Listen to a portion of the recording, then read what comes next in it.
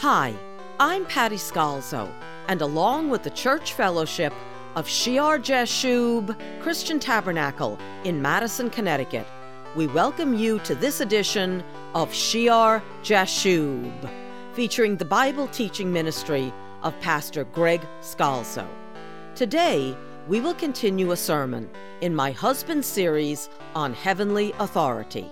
The current focus in this Through the Bible series is on the New Testament office of the teacher, and the current sermon has been dealing with the teaching itself, what the teacher should teach. We'll go back a minute for context as we rejoin Pastor Greg.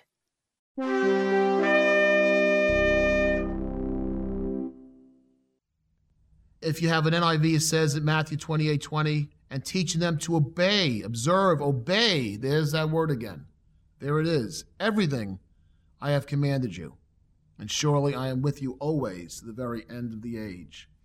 Everything I have commanded you. And Jesus gave his full teaching to the apostles, and the apostles have passed it on to us in their letters. So you have the Old Testament, the Gospels, the epistles, the Revelation, right? The full, complete teaching of Jesus Christ. All things, everything, to become a complete disciple. Up above in verse 19, go therefore and make what? Disciples. That word disciple in the Greek means a learner, a pupil.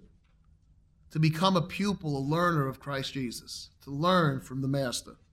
Learn God's will for your life. Learn the Scriptures, his commandments, and walk in the Spirit and not according to the flesh. Slaves to righteousness. This is the foundation of God's word. The Old Testament points to Christ. The New Testament gives the fulfillment in Christ. The full word. Now, we need to feed on and do and teach. There needs to be in the church. There needs to be in the church the teaching of the full word of God. Because when you don't have the teaching of the full word of God, that's when all the errors come in. And that's when people take a truth and they go off over here or over there. And that's when you have division. There needs to be that solid teaching that we become disciples of Christ Jesus. There are some that this word of God, from Genesis to Revelation, it's not enough. And they want to change it. And they want to manipulate it to make it what it's not. And we're cautioned to abide, to stay in the teaching of Christ. We've looked at it before. Look at 2 John chapter 1. Really only one chapter. 2 John, the one chapter. And if you look at verse 7, for many deceivers have gone out into the world who do not confess Jesus Christ as coming in the flesh. This is a deceiver and an antichrist.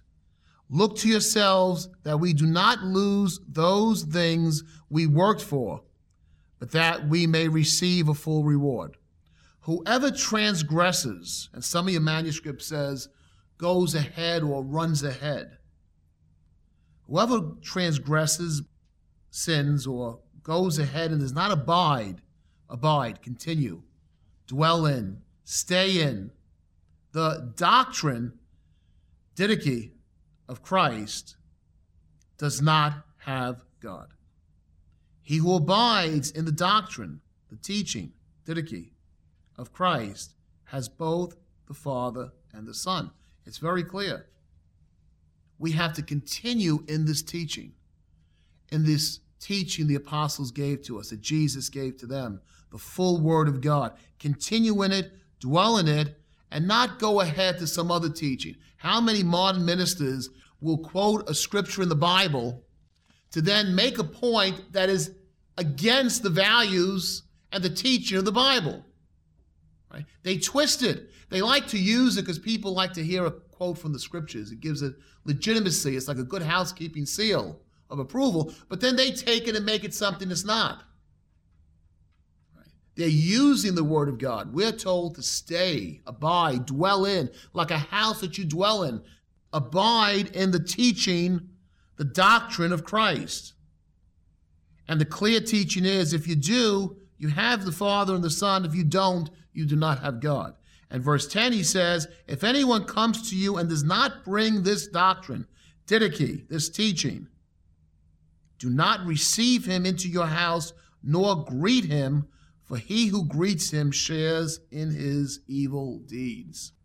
Verse 11. And you see how important true godly teaching was to the early apostles and the church. This was not some literary work or conception to be played with or reinvented. You know, you have a movie remade. This is not something to be manipulated. This is the very truth of God. John had special events happen to him in his life. Remember, he was probably a very young man when Jesus called him from fishing and said, come follow me. And he saw all those miracles happen. He saw those people changed. He was there with Peter when Jesus was before the Sanhedrin. He was the only apostle there before the cross. He saw how Jesus died. He saw the empty tomb. He saw Messiah come through the door. He saw Messiah up in Galilee. He touched him. He saw he was resurrected. God gave him a commission. He had a special call in his life. And this was the reality he knew. This was the truth of God. This determined eternity. You don't play with this. You don't rework it. You don't do a new production with your own interpretation on it. This was serious business. And if someone comes teaching a different teaching, preaching a different Jesus, don't let them in your house even or greet them because you share in their evil deed. That's why he's so adamant. Someone could say, gee, John is the apostle of love, right? This is my commandment. Love one another. He teaches us love. 1 John, you love your brother, you love God. And yet he says, don't even greet them. Don't let them in your house. That's how important true biblical teaching is to the church, because if you corrupt it, if you contaminate it, if you muddy it, let it go for a few years. Let it go for one generation, the church, and see what type of church you get. See what type of teaching you get. See if anyone even understands salvation in Jesus Christ. How do you think some of the error came into some of the older churches? People were so different than us. You let anything go long enough, and you don't make sure the teaching is accurate and correct, and it's going to apostatize. It's going to be heresy. It's going to be adultery. It's going to change. And then it's going to be a job to get it back to where it should be. That's how important teaching was. Don't greet them. Don't let them in your house. If you greet him, you share in his evil deeds. So we must abide in the teaching of Christ, the foundation of the scriptures, giving to us the revelation of the truth of God. And yes, it's 2,000 years old, right? But that does not mean that the teaching, that's why there's that repulsion. I had it myself when I first got saved to the word doctrine, because you start to think of the doctors of the church and stodgy, dull doctrine that's not alive. Just because it's 2,000 years old does not mean it's stodgy or it's dull or it's boring. It's not the thing of liturgies and creeds heaped in incense and tradition, old and repeated so often that it's lost meaning. And we know it's happened that way, right? And the teaching becomes something that's inscribed and no one even understands it. The Word of God, what does it say in Hebrews chapter 4 and verse 12?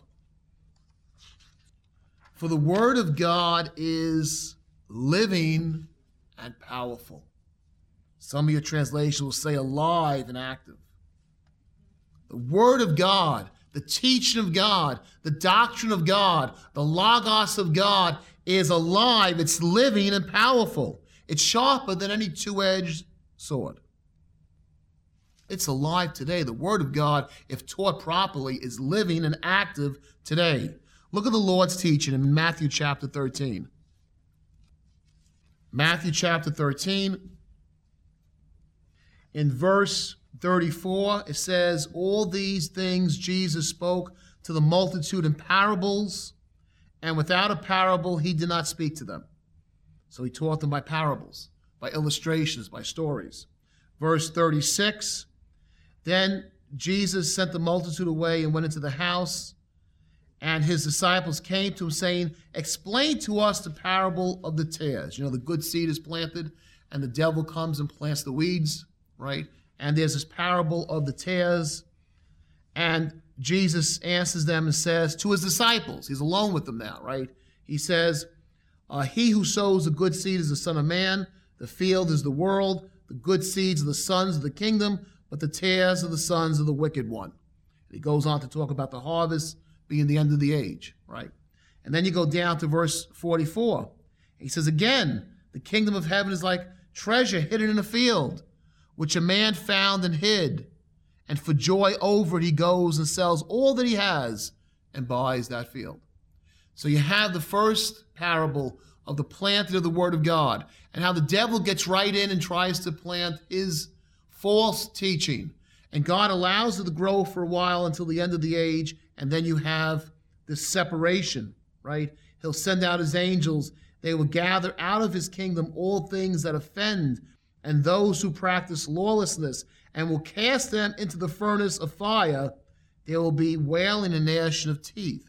So here Jesus speaks about eternal destiny. Some going to the kingdom of heaven, some going into eternal punishment. Well, that's not a popular thing to teach about today in many churches.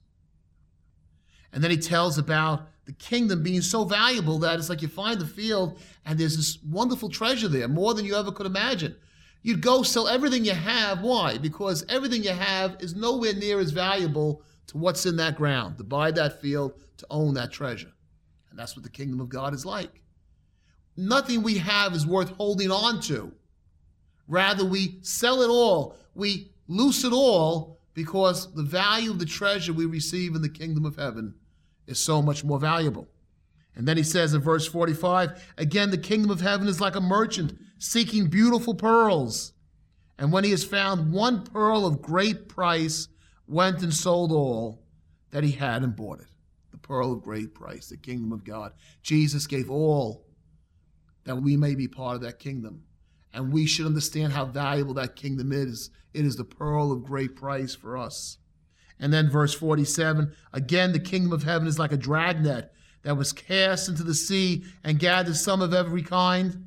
And they bring it up on shore, and they gather the good into vessels, but threw the bad away. So it will be at the end of the age. The angels will come forth, separate the wicked from among the just, and cast them into the furnace of fire. Here it is again, and there will be wailing and gnashing of teeth. Jesus taught over and over about the lake of burning fire, what we call hell. Okay, now, here's what we want to look at, verse 51.